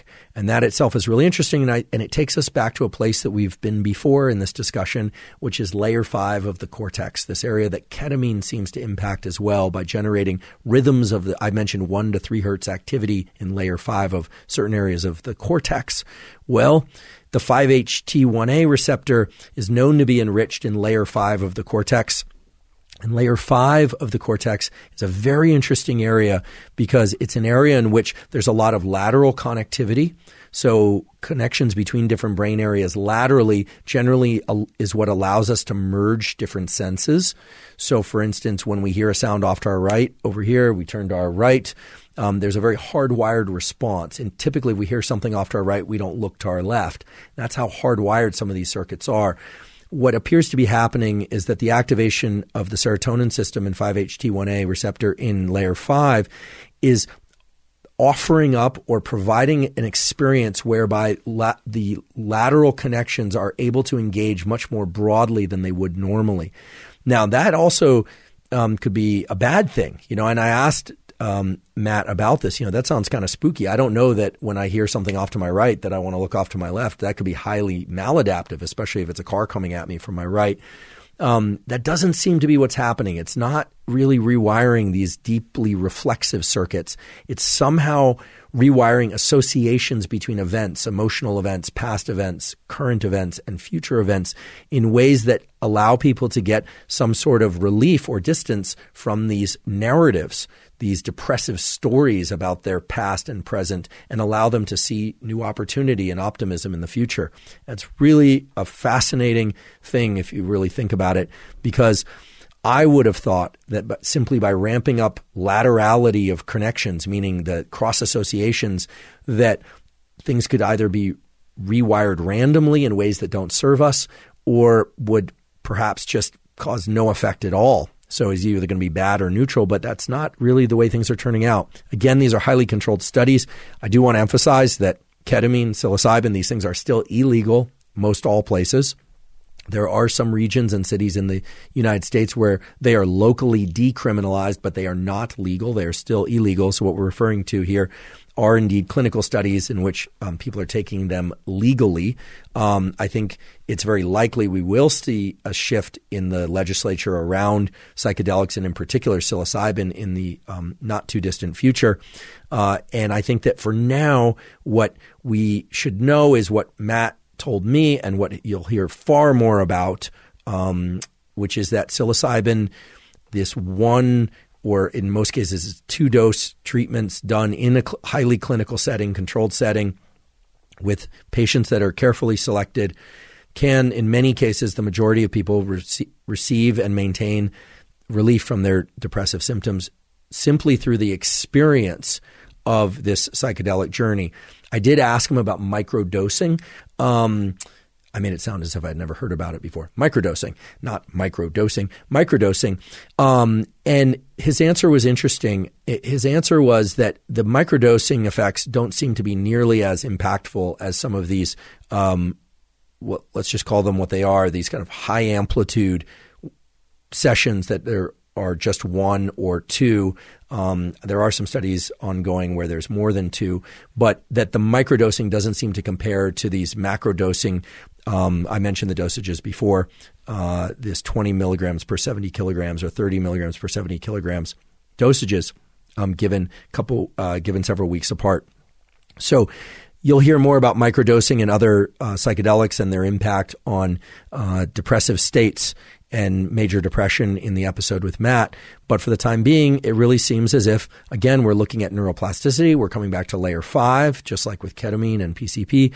We're hearing about layer 5. We're hearing about rewiring of circuitry. We're hearing about a dissociation or a distancing of oneself from these negative moods and affects and narratives. But there's a key distinction between the ketamine work and the psilocybin work, which is that in the ketamine work, it really is about dissociating from experience during the session with the psychiatrist, whereas during the psilocybin journey, it's really about immersing oneself in the experience and being fully present to that experience. That does seem to be an important component. And what the difference is there and why they both seem to provide some relief from major depression isn't clear. I think most likely it takes us back to the fact that this thing we call major depression clearly involves serotonin, dopamine, and norepinephrine. And in some individuals, they may be more deficient in one or several of those or all of those, whereas in other individuals, it might be a different collection of chemicals. And of course, there are a tremendous number of other psychedelic compounds that people are exploring for treatment of major depression, but really psilocybin is the one that we have the most data on. MDMA has mainly been explored in the clinical realm for treatment of trauma. There are some trials ongoing for treatment of depression, but the big breakthroughs seem to be happening in the realm of trauma treatment, the so-called MAPS group that's doing this, again, legally in a clinical setting. And there are other groups that are starting to do it as well. We are going to do an entire podcast episode about MDMA and some related compounds, so I'll save that discussion for then. One of the most common questions I get for this podcast is about different diets, different regimes, different nutritional plans, things like ketogenic diet, or vegan diets, or intermittent fasting, or the all-meat diet, the so-called lion diet, etc. There are actually really interesting data relating nutrition and diet to major depressive disorder. And I think we just need to frame this by returning to something that was said earlier, which is that the ingestion of carbohydrates, in particular carbohydrates and some meats like turkey that are rich in tryptophan, this precursor to serotonin, are in many ways the self-medicating version of depression treatment. Now, to be clear, I'm not saying that people should use food to medicate their depression. Many people do that reflexively, however. They reach for carbohydrate-rich foods to blunt their cortisol, because that's indeed what it does. It blunts cortisol when you ingest high-carbohydrate foods, in particular starchy foods. And it does increase serotonin, in particular if those foods rather are rich in the amino acid tryptophan. Now, ingesting food is wonderful and important and great, but ingesting excessive foods of any kinds, carbohydrate or otherwise, is not healthy, of course. There have been some explorations of whether or not a vegan diet can improve symptoms of depression. Not a lot of data, not impressive data. There have been very few controlled studies looking at the carnivore all-meat diet. On that, I think there are now some that are starting to spin up, meaning the studies that are starting to spin up. However, the ketogenic diet has been explored for its ability to relieve certain symptoms of depression, in particular to what's called maintain euthymia. Euthymia is the kind of state of equilibrium between a manic episode and a depressive episode in a manic bipolar person. We'll return to this more in a future episode. But it basically, manics have highs and they have lows. Bipolars either cycle back and forth really quickly, so rapid cycling bipolars, or slow. Some people, so really quickly, can be day to day. Other people, it's month to month or week to week. They're going highs and lows. And you hear about mania and you hear about dysphoria. Euthymia is that kind of place in the middle where people feel neither too high nor too low. And there are some interesting studies looking at the ketogenic diet for maintaining euthymia in manic depressives, but also in people with major depressive disorder. Why would this work? Well, we have to remember that the ketogenic diet wasn't discovered so that self-appointed nutrition gurus could talk about it online, or so that people could make money selling anything related to ketosis. And here I'm not disparaging of the ketogenic diet. It's helped a lot of people. The ketogenic diet was actually shown to be medically relevant for its use to treat epilepsy. It turns out that in epilepsy, or in particular pediatric epilepsy, that a ketogenic diet and the shift of brain metabolism to predominantly one in which ketones are being metabolized rather than more standard glucose type metabolism can greatly reduce the number of epileptic seizures that these children experience. It's not always the case, but it's often the case. And so you talk to a neurologist or a neurosurgeon who's specialized in epilepsy, in particular pediatric epilepsy, and they'll tell you this, oh yeah, the ketogenic diet in many cases, not all, can be very effective for this treatment. How? How is it that a ketogenic diet reduces seizures? Well, the way it reduces seizures is by increasing what's called GABA transmission. GABA is a substance that is naturally released in our brain. It's an inhibitory neurotransmitter, meaning that when it's released into the synapse, it has the tendency to reduce the firing, to reduce the electrical activity of the next neuron or sets of neurons. There are various compounds that increase GABA, in particular GABA in the forebrain. One common example would be something like alcohol. Drinking alcoholic drink or two will increase GABA transmission, ironically, will lower your social inhibitions by increasing your neurochemical inhibition. It basically suppresses the self-monitoring pathways. And if people drink enough, it will suppress all pathways and people will urinate themselves and fall over. It will eventually inhibit all sorts of pathways. So the GABA system has a rich array of effects all over the brain and body, but alcohol tends to activate the release of GABA. You might say, well, then why not just take alcohol to suppress seizures? Well, that would be a terrible idea because there tends to be a rebound excitability after alcohol stops having its effects on the GABA receptors. And so then there's an excitability which in epilepsy would be terrible. The reason why the epileptic diet is useful for epilepsy is that it increases what we call the tonic level, the tide, the level of GABA in the brain, and that suppresses some of the hyperexcitability that is the characteristic feature of epilepsy. And there are other drugs, for instance, the benzodiazepines, and things of the Xanax variety, Valium and so forth. Those increase GABA transmission. Those drugs also have a lot of potential for abuse and addiction, et cetera, and they're problematic for other reasons. But the ketogenic diet, by way of increasing ketone metabolism or shifting brain's metabolism over to ketones, tends to modulate GABA such that GABA is more active and adjusts the so-called GABA glutamate balance. This is getting technical, but glutamate is an excitatory neurotransmitter. GABA is an inhibitory neurotransmitter, and their balance is vital for neuroplasticity, for maintaining healthy levels of activity in the brain, et cetera. And so there is decent evidence that people with major depressive disorders, in particular, the people with major depressive disorders that are refractory, meaning they don't respond to classical antidepressants, can benefit, it seems, from the ketogenic diet. Now, this is not always the case, but for those of you out there who are struggling with major depression and for which drugs have not worked, please talk to your psychiatrist. I don't know how many of them are up on the literature about the ketogenic diet or the EPAs and the rest. Psychiatrists vary in terms of how involved in the current literature they tend to be, but there are many excellent psychiatrists out there. Most of them, in my experience, are actually quite avid learners about what's happening and what's new in this realm that they call psychiatry. So it's really interesting that eating in a particular way, lowering carbohydrates to the point where you rely on ketogenic metabolism in the brain, increases GABA and can provide some relief for depressive symptoms. And that in particular, that seems to have positive effects in people that are refractory or don't respond to classic antidepressants. And that would include things like fluoxetine, et cetera. I'll make one final point about ketogenic diets and GABA and depression, which is that it's also been shown that for people that respond well to these drugs that impact the serotonin system, dopamine system, or norepinephrine, the ketogenic diet there may improve the ability for those drugs to work at lower dosages, which is reminiscent of what we saw with the EPA supplementation.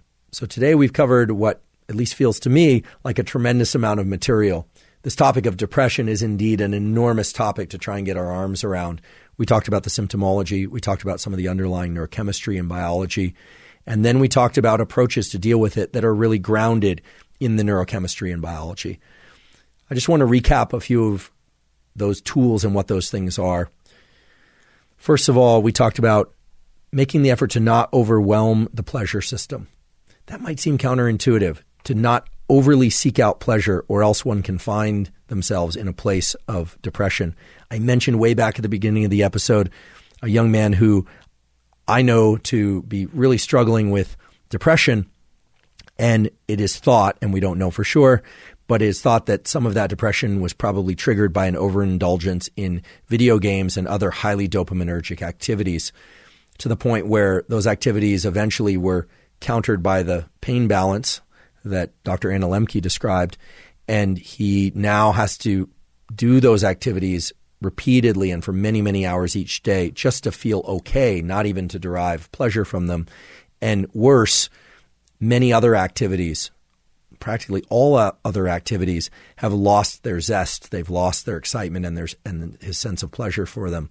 And so there's a really active campaign now to reset that system. So number one, don't overwhelm your pleasure centers, either through activities or compounds. It might seem counterintuitive, but you're setting yourself up for anhedonia and depression if you do that. It's not just about addiction, that too, but it's also about setting yourself for anhedonia and depression.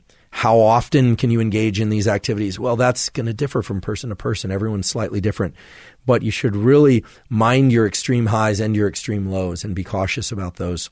We'll probably have Dr. Lembke on again at a future time to try and get some more specifics about that. But if you do feel like you need to reset that system, it really does seem like a 30-day complete detox from whatever activity or substance that is. And ideally, it doesn't continue after that 30 days, especially in conditions of drugs of abuse. Second of all, talked about the norepinephrine system and how the norepinephrine system is really deficient in many forms of major depression and in depression.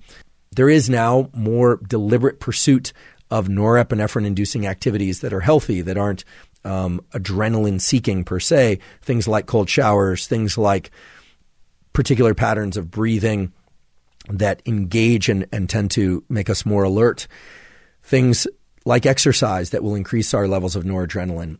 I'd be remiss if I said that these activities could completely eliminate depressive symptoms in people with major depressive disorder. I don't think that's the case. And again, I want to acknowledge that people with major depressive symptoms often don't have the energy, the willingness, or the capacity to engage in some of these activities. But things like cold showers, deliberate cold showers, things like regular exercise, they aren't just feel-good activities.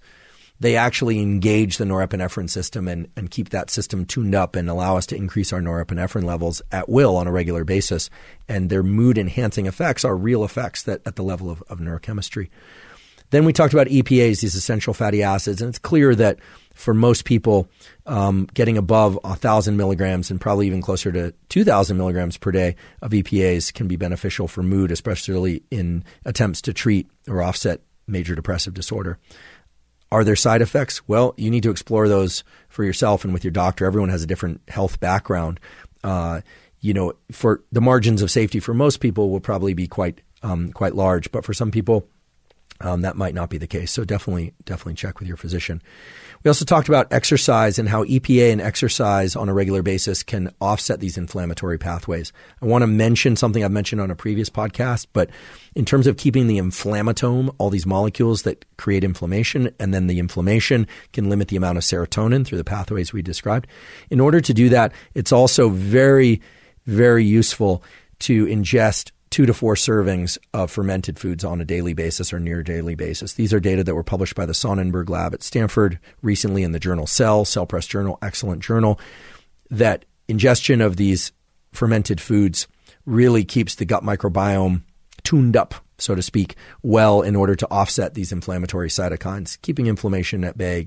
It just turns out to be a really good thing in order to keep our mood in a good place. So EPA, exercise, fermented foods, creatine as a potential source of relief from depression or offsetting or keeping us away from major depression or relapse into depression.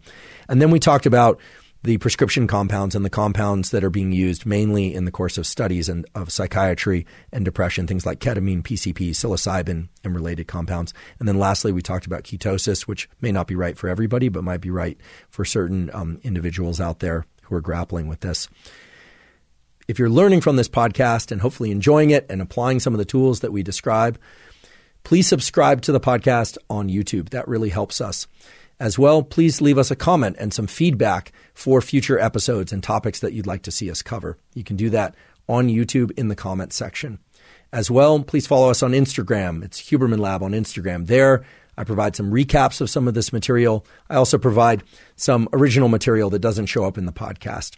Please also subscribe on Apple and Spotify if you haven't already. And on Apple, you have the opportunity to leave us up to a 5-star rating as well as a comment and some feedback.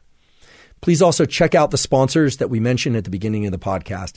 That's a terrific way to support what we're doing. And as mentioned at the beginning of today's episode, we are now partnered with Momentous Supplements because they make single ingredient formulations that are of the absolute highest quality and they ship international. If you go to livemomentous.com/Huberman, you will find many of the supplements that have been discussed on various episodes of the Huberman Lab podcast, and you will find various protocols related to those supplements. And last but not least, I want to thank you for embarking on this journey of trying to understand what is depression, how does it work, and how to treat it. And thank you for your interest in science.